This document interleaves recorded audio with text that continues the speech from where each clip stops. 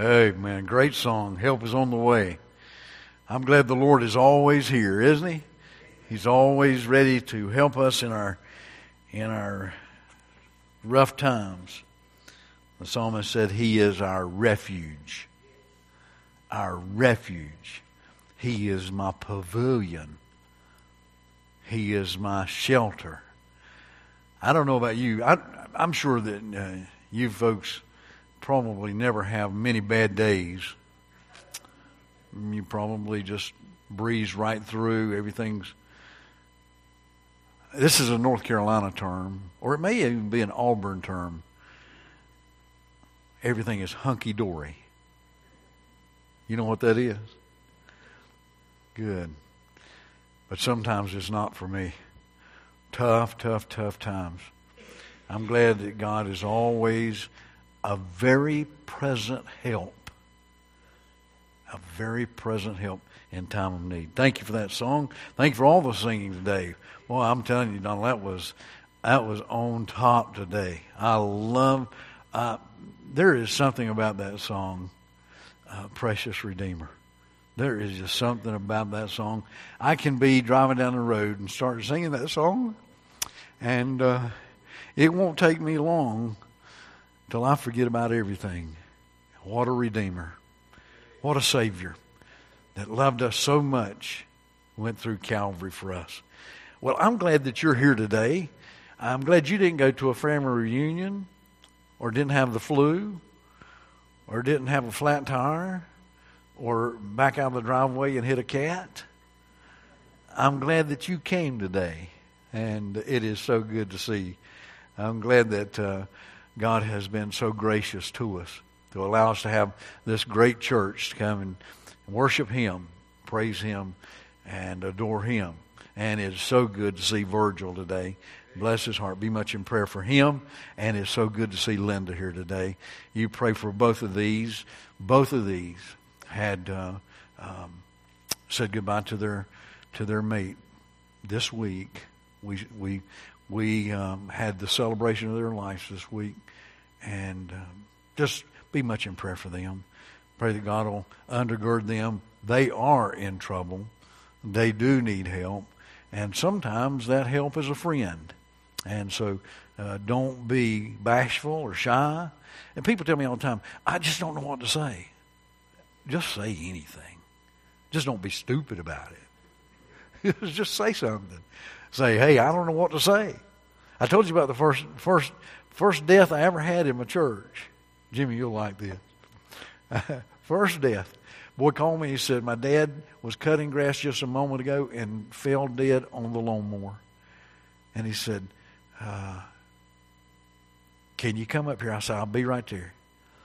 About 6 miles from the house, and I drove up to his house, and on the way up there, I'm saying, Lord, now this is my first death, and I need you to tell me what to say to him. And God didn't give me anything. Nothing. I mean, it was like heaven just shut off. And I thought, I don't know what to do. Old boy's name was Heath. Well, we pulled in the driveway, and I'm telling Sandra, I don't know what to say. She said, well, just trust the Lord. Everything will be all right. Heath comes out of the house. Big old boy. Weighed about 300 pounds. I said, I went around his neck, and I said, Heath, I'm sorry. He said, well, let's walk out in the yard here. So we walked out in the yard, and I said, Heath, I'm going to tell you, I'm your pastor. And Heath hadn't been saved but 3 months.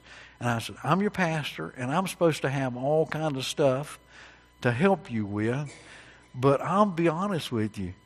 I asked the Lord to tell me what to say, and He didn't give me anything to say. And this is what He told me. He said, preacher, don't worry about it.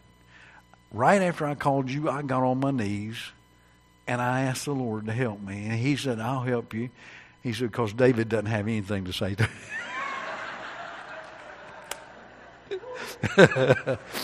you. Listen, know this. Sometimes just being there is what you need to do. And so let's pray for these dear folks as they're going through their process now, and just ask God to give grace. And you might be that person that can be the person of grace. So remember those things today. It's just a great day to be in God's house. Beautiful day outside, beautiful day inside. Somebody's not going to have a good day because they dropped their fob, something to their car. I don't know what it is. I think it's a Kia. Is that right? If this is yours, you can't get in your car in a minute. It's up here, okay? Everybody's looking in their pocket. That's the first thing I did. Somebody handed this to me a while ago, and the first thing I did was make sure mine was still there. All right, it's up here if it's yours, and so remember that. I talked to you a couple of days ago about this, and last week we mentioned it again. There's a piece of paper you got in your bulletin a few weeks ago, and it's about 7 for 7. And I want you to be praying for these people. There are 7 people that you put on your list. If you didn't put a few, that's okay. That's not a problem. But what we're going to do at the end of the service today is we're going to put them all on the altar down here. So I want you to get yours ready. Now, if you don't have names on there, write some names while we're in the study today. And if you don't know anybody, make up some names. All right. We're talking about you got to see this man. You got to see this man. In John chapter 4, we read the story about a lady that met Jesus on a regular day. This is very important. On a regular day in your life, how many people do you meet? On a regular day in your life, how many people do you meet? And how many people do you ignore in your regular day of meeting? This woman met Jesus. He begins to tell her about her life and how that it's not right. And she begins to understand her need for the Savior. She trusts Him. And in verse 29, she goes to her community. In verse 29, she says this, "Come see a man which told me..." Would you stand, please? I forget that sometimes. Would you stand? To honor God's Word, let's read this together. Okay? "Come see a man which told me all things that ever I did. Is not this the Christ?" She had an experience that most of us have had. She met the Savior. And once she met the Savior, she knew she had to tell people that even on an average day, even in an ordinary situation, even at just a time of lunchtime, God can intervene in your life, and you can be the vessel that God uses on this ordinary, common day. Amazing thing. Let's pray. Heavenly Father, speak to our hearts now. In Jesus' name we pray. Amen. You may be seated. Years ago, I read this story, and it's one of my favorites, and I think that's why I remember it. There was a businessman in New York City, and it was a winter day, blustery, cold, just an old terrible winter day. And this man was leaving his office, and as he came out on the street, he noticed that not very many people were moving because it was so cold, such bad weather. But as he was walking down the street, there were some people milling around, and he saw this little boy, about 10 years old, sitting on the curb crying. So he felt compelled to stop. Now, he was tired from work and time to get home, get warm, get something to eat. But he said, I just felt like I needed to stop and talk to this little boy. He was just weeping so much. So he got down on the curb with me and he said, "Son, is there something wrong?" He said, "Oh, yes, sir." He said, "Well, where's your parents?" He said, "My daddy's at home, but I can't go home." And he said, "Why not?" He said, "My dad sent me to the store with some money to get some stuff, and I was walking down the street looking at the money, and the wind blowed the money out of my hand."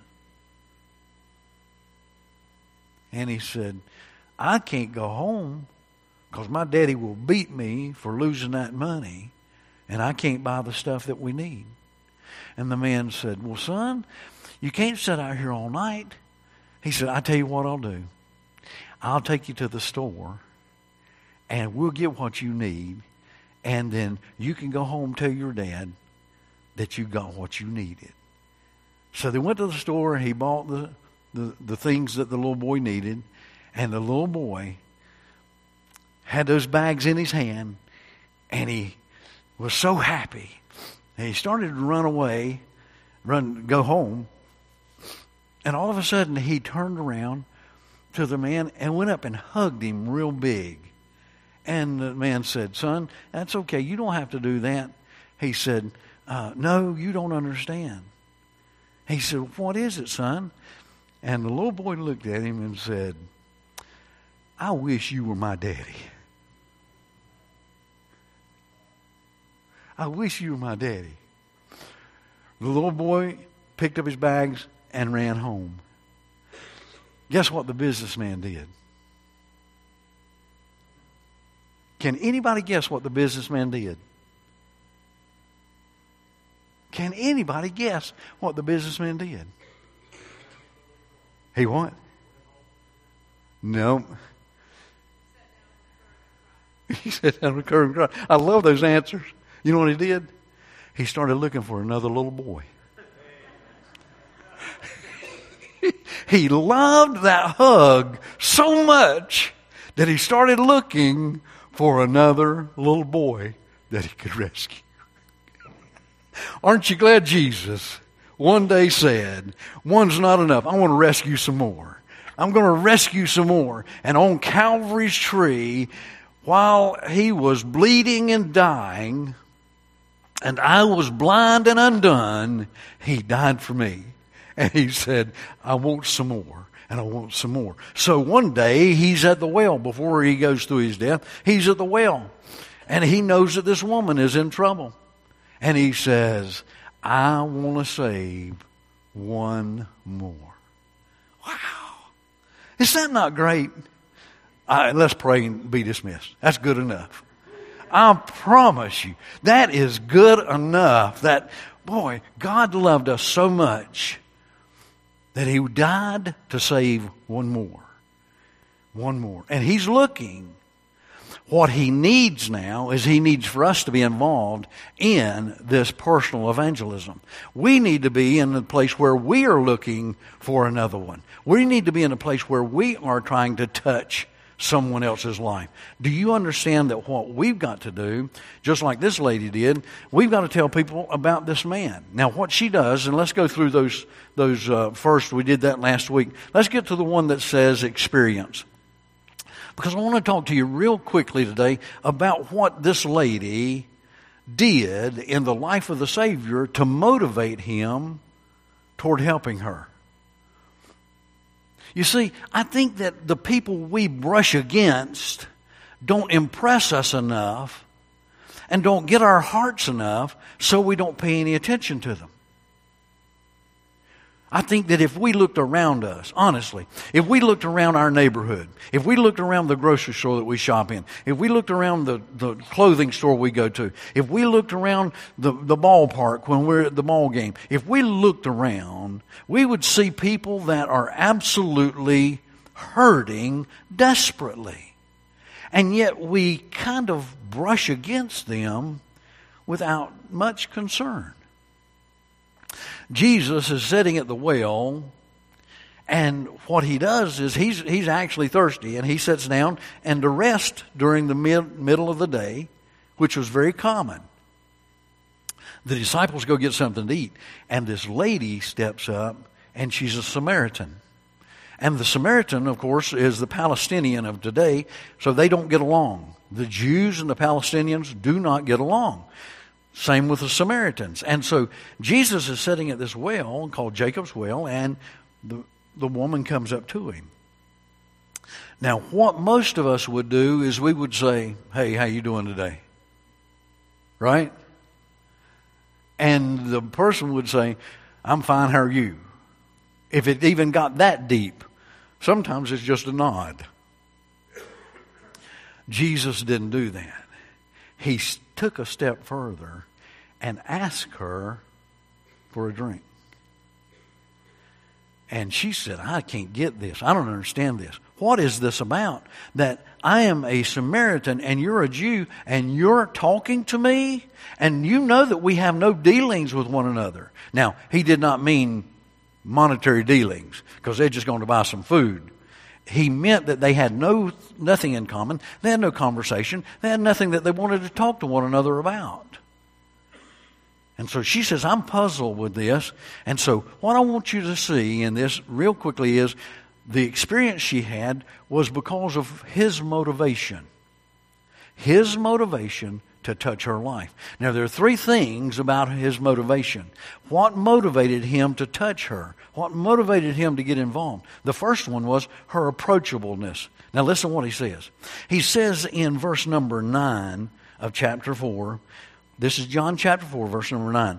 Then saith the woman of Samaria unto him, How is it that thou, being a Jew, askest drink of me, which am a woman of Samaria? For the Jews have no dealings with the Samaritans. You see, she was actually unapproachable. Now, I think that we many times love when people are cold-hearted and unapproachable. It gives us an excuse not to get involved. It keeps us at arm's length. We don't have to get involved now. They don't want that. They don't, listen, I hear Jack Hyles he wrote a book called Let's Go Soul Winning. And Jack Hyles himself even said that sometimes he's knocking on the door hoping nobody's at home. Listen, I want you to know, it's good to get off the hook. It's good to get off the hook because, most people are unapproachable. Oh, I don't have to talk to my neighbor because he won't even speak to me. I don't have to talk to my family because most of them are mad at me. I don't have to talk to this person. The truth is that Jesus saw how unapproachable she was, and that motivated him. He saw the challenge here. Now, what made her unapproachable? I think the first thing you'd have to say is that she had a secret life. She didn't want it to be known. She didn't want people to know her secret. She was a lady that had a pretty rough reputation. And she didn't want people to know that. And certainly, she didn't want this Jewish man that's now engaging her, she didn't want him to know anything about her. Now, I want you to know this. Please listen closely. If every person in here had to tell the skeletons that are in your closet, you would never come back to this church. I wouldn't, I guarantee you. If y'all gave me, what's that truth serum? Sodium what? Yeah, y'all got it. If y'all gave me that, I promise you I wouldn't come back here. Listen, all of us have secrets. All of us have stuff that we don't, listen, there are things that only God knows. And I told Sandra one day that, being a pastor, people tell me stuff that they don't want anybody to know. And so there's a lot of people going to be glad when I'm dead.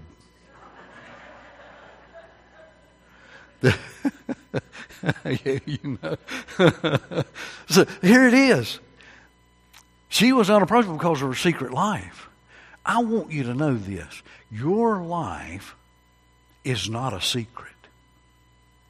No. You may think you have your sin covered. As a matter of fact, the Scripture talks about it. He that covereth his sins, what? Shall not prosper. And it will be revealed. Your sin's going to come out. Don't think that you can live a secret life. It's going to reveal, now not all your deep secrets, but this lady was living in such a way that she didn't want him to know. And so know this, that she was living a secret life, and that made her unapproachable. The second thing was that she was scared of change. Here it is that he's offering her a change in her culture.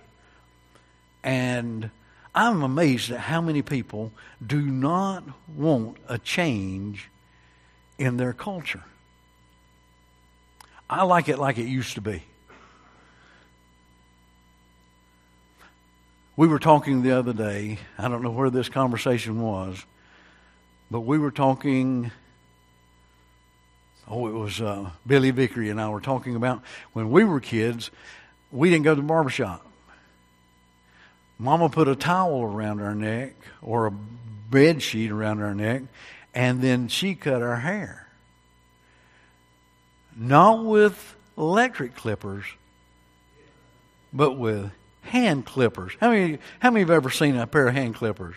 All right. How many have ever had your hair cut with one? Then you know exactly what I'm talking about, because they didn't cut your hair. It pulled it out. It just pulled it out. Pulled it out. Say, Mama, come on. You're killing me, Mama. Sit still, boy. Listen, you can have all the hand clippers you want. I'm going to a barbershop where they cut my hair with electric clippers. I don't care about change of culture. As a matter of fact, I really like the changes that I see. Y'all are sitting on padded pews. Y'all remember the pews that used to be slat pews? Huh? Thank God. Raise your hand. Thank God for padded pews. Hey, man. Don't be so stubborn. And the people around us sometimes are so stubborn, and they're unapproachable because they're so stubborn. He didn't let that bother him. He didn't let that change him. He kept going because even though she was so stubborn. And then the last thing is that she was unapproachable because she was suspicious of anybody that would want to talk to her or have anything to do with her. Now, I promise you this. One of the hardest things as a pastor that I have to deal with is that people think I have an agenda. If I go to a social gathering, I mess up the social gathering. They can't say what they want to say. They can't drink what they want to drink. They can't smoke what they want to smoke. They can't listen to what they want to listen to because the preacher's here. The preacher's here. The preacher's here. Hey, preacher's in here. And church folks, listen, you can't pull the wool over my eyes. Y'all do the same thing. The preacher's here. Hey, preacher's in the church. You know what I say to y'all? Listen, I want you to know, you don't need to be suspicious of me. I'm not going to hurt you. My goal in my life and my ministry, and every preacher I know wants you to live the best, greatest, top of the notch life you can live. And that's our only purpose in being the preacher of the gospel, is to get you to know the Savior and live on top of life. That's all we want to do. Don't be suspicious. And if you will have a heart like that, even people that you minister to will not be so suspicious of you. As a matter of fact, probably the best thing you could do is, first of all, not tell them you go to Lion Creek Baptist Church. Now, I know that's bad, because I want them to come to Lion Creek. But, see, they think you're trying to get them into your church, because they think this is a little club over here, and that we all sit around and eat chicken casserole. They think that's what it is. And so they're suspicious. And this lady was suspicious. That's what motivated him, her approachableness. The second thing that motivated him was her attitudes. Her attitudes.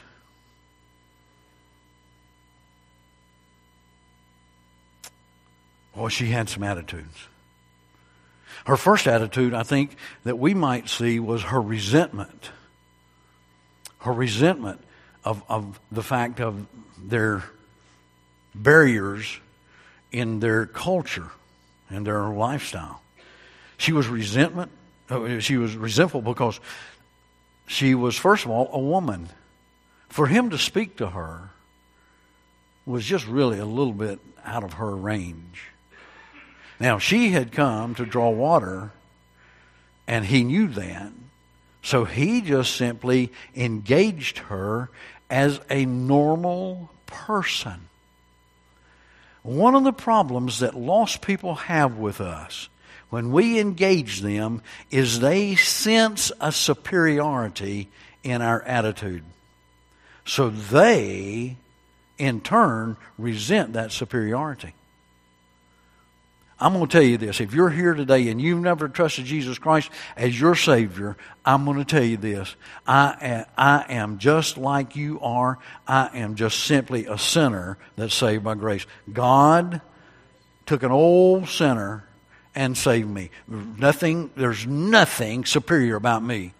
There's absolutely nothing superior about me. If you leave me to myself and take the Lord Jesus away from me, I cannot tell you how bad I would be. I tell you I'm mean. Y'all don't know how mean I could be. You see, there's no difference because I'm a Christian now and you're not a Christian. There's no superiority here. Now, thank God, I don't do the things I used to do, but that doesn't make me superior. It only makes me happy. Doesn't make me superior. There's no self-righteousness here. I cannot tell you there's any good in me. I have no good. If Jesus Christ had not come into this life, I want you to know something. This old boy would have been a mess. My daddy said I'd been in prison. And I probably agree with him. But thank God Jesus came in and made the difference. I am not different. Jesus made the difference. I'm not superior. He is superior. And so when we come to people, we need to have that. Now, what he did was he made her feel like she was worthy of conversation.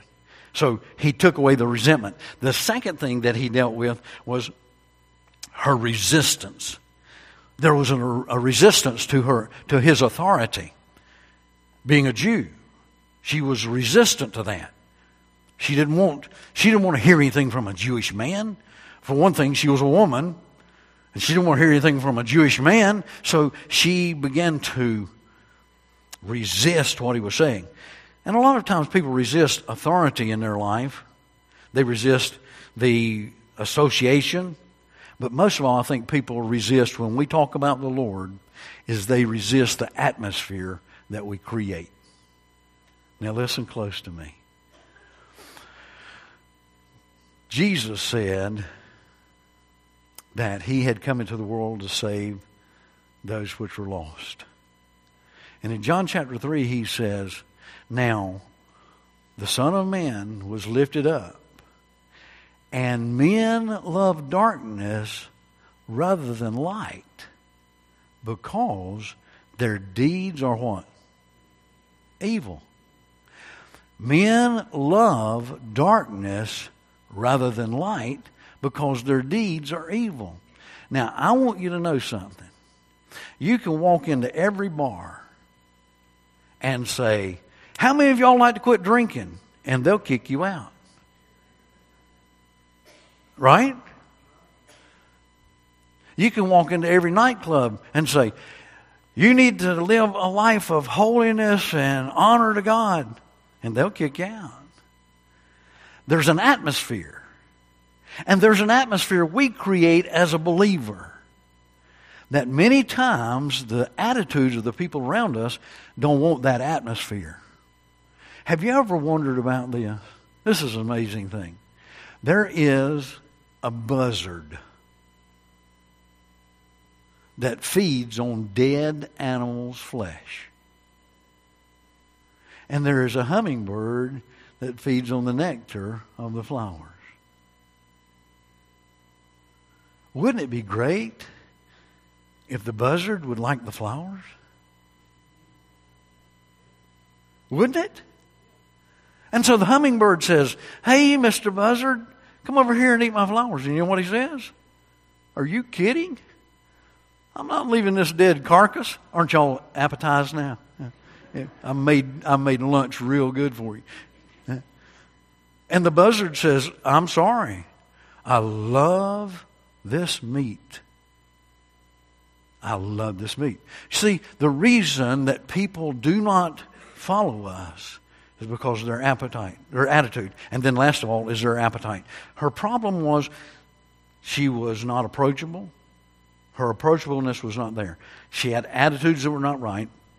And she had appetites that were definitely bad for her. I'll give them to you real quickly. The first one was that she was just living in sensuality. More and more of my life, I recognize that the one God of this world that has trapped us more than any other God hasn't been riches. It's not the love of money. And throughout the Scriptures, you're going to find the writers of Scripture dealing with the sin of sensuality. If it feels good, do it. If it's something that'll bring you pleasure, it's okay. And the truth is that the appetites of the human race have become decadent and degraded. And what we have to do is we have to tell people that your appetites are keeping you from the great peace that you can live in. Now, that's a hard message. And to be honest with you, I think the reason we don't preach and we don't witness and we don't talk to those casual people we meet is because we know that they're steeped in this sensuality and we don't know what to do about it. She was so full of sensuality. She was bent on satisfaction of the flesh. She was bent on self-fulfillment, and she was bent on self-destruction. She had been married to 5 men. She was a young woman, so you know that this had been very, very unusual. She was married to 5 men, and the man that she was living with wasn't her husband. So she was actually living in sin with a man she wasn't married to. So now, everything kind of gets laid open. And Jesus says, your problem is your thirst. What you're wanting, what your appetite is, what you're craving is you're craving the pleasure that satisfies for a brief moment, but it gives you no real satisfaction to take away the thirst. Now, I want you to know this. All of us have thirst. Every person has thirst. So none of us are unique or exempt from this. What we have to do is we have to know that the Lord wants us to come to Him and have that thirst quenched. And He does it through the power of His love and the blood that He shed on Calvary's tree. And He sets us free from this craving. And He says, if you'll drink of this water, you'll never thirst again. Now, what does that mean? It means I'm never going to sin? No, that's not what it means. It means I'm never going to have any evil thoughts? No, that's not what it means. Does it mean that I'm never going to fall into sin or do something wrong? No, that's not what it means. It means this, that the satisfaction that God gives us when He saves us is so great that we know that it is what we will need for all of our life, and we live in that to the degree that it overrides all of those urges, those sensualities. It overrides that, and we begin to live and walk in the Spirit of God so that we are now living at life's optimum level. Wow. Do you know that 6, not at Lion Creek, but 6 out of 10 men in the church, 6 out of 10 men in the church, 6 out of 10 men in the church have a problem with pornography. It's there. It's on the computer. It's right there. And I'm going to tell you this. These things are things that destroy our lives. And Jesus says, don't drink of that water. It keeps you thirsty. But drink of my water. And it'll satisfy you so you won't be drawn into this lifestyle. You won't be drawn into these things. It's not just pornography. It's everything. When we learn to be satisfied with Jesus, let Him totally satisfy our longings, we will find the peace that this lady had when she went to her community and said, you got to come and see this man. He has changed my thirst. He's changed where I drink and what I drink. Wow. He's changed who I am from what I was. Oh, man. Know this. There are people that you brush against every day that need the water of life. If you brush against them and you don't pay attention to them, you can be in trouble. And I think God's going to hold us accountable. Now, folks, I'm not fussing at you. I'm telling you, all of us, don't pay attention to the people around us. They're hurting and they need somebody to help them. They need somebody to help them. And we've got the message and we've got the help. So we've got to give it to them. Close with this story. Well, I've been thinking about this, how to close this message out for some time now. And this is what God gave me. May not make any sense to you, but it does to me. A few years ago, I woke up in the middle of the night.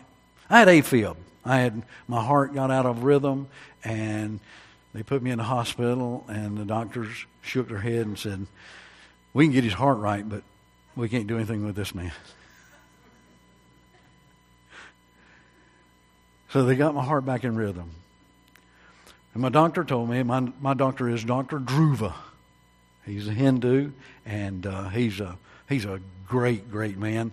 And we have good conversation. Pray for me in the conversations that I can share the Lord Jesus with him. At any rate, Dr. Dhruva told me, he said, "I want you to get your blood pressure machine." Worst thing I ever did. Get your blood pressure machine, and I want you to keep a record of your blood pressure. So I get up in the middle of the night one night, and I'm scared to death. I check my pulse all the time. It's a wonder I don't do it in the pulpit. I check my pulse all the time. Am I still beating? And so I wake up in the middle of the night, and I'm panicked. Cold sweat and all kind of stuff. So I grab that blood pressure machine, and I check my blood pressure. Don't do that. Do not check your blood pressure in the middle of the night, especially when you first wake up. I checked my blood pressure. It was 187 over 112. Stroke. I am panicking. I run downstairs and I say, "Sandra, Sandra, Sandra. Oh, what's wrong? What's wrong? Am I going to die?" She said, "Go to bed." I want you to know something. This is the truth. 187 over 112. I would have paid what little bit of money I have, I would have paid for Dr. Dhruva to be in my room right then. Right? I would have paid to have him say, "It's okay," and to let me get some sleep that night. Y'all follow me? I'm going to tell you what. There are people living in that kind of panic every day of their life. Not about their blood pressure, but about their sin condition. And they would do anything they could to find a moment of victory in their life. What are we doing? Are we helping them find that victory? Are we letting them live in their misery? It's up to us. There are people all around us brushing against us all the time, and they would like to have a doctor help them right now. I've got a doctor. His name is Jesus. And when he touches you, he changes everything. If you need to come to him, I invite you to come right now. Would you stand, please? Heavenly Father, every person in this room has thirst. Every person in this room has thirst. And I know that there are things, even in my life, that thank you that you satisfied some of them, but there's still those old worldly things that still make us thirsty. Help us, Lord, to trust you, to quench all of the world's thirst, and to help us to find nothing but joy and peace in you. And then, Lord, there are some folks that they've never found any real joy in their life. Life is constant misery. Life is constant struggle, constant fulfillment issues. And I pray that today you would help those that have never trusted you, that they would do that today, give you full surrender in their lives so they might live this life that is thirst-free. And we'll praise you for what you do. In Jesus' name we pray. Amen.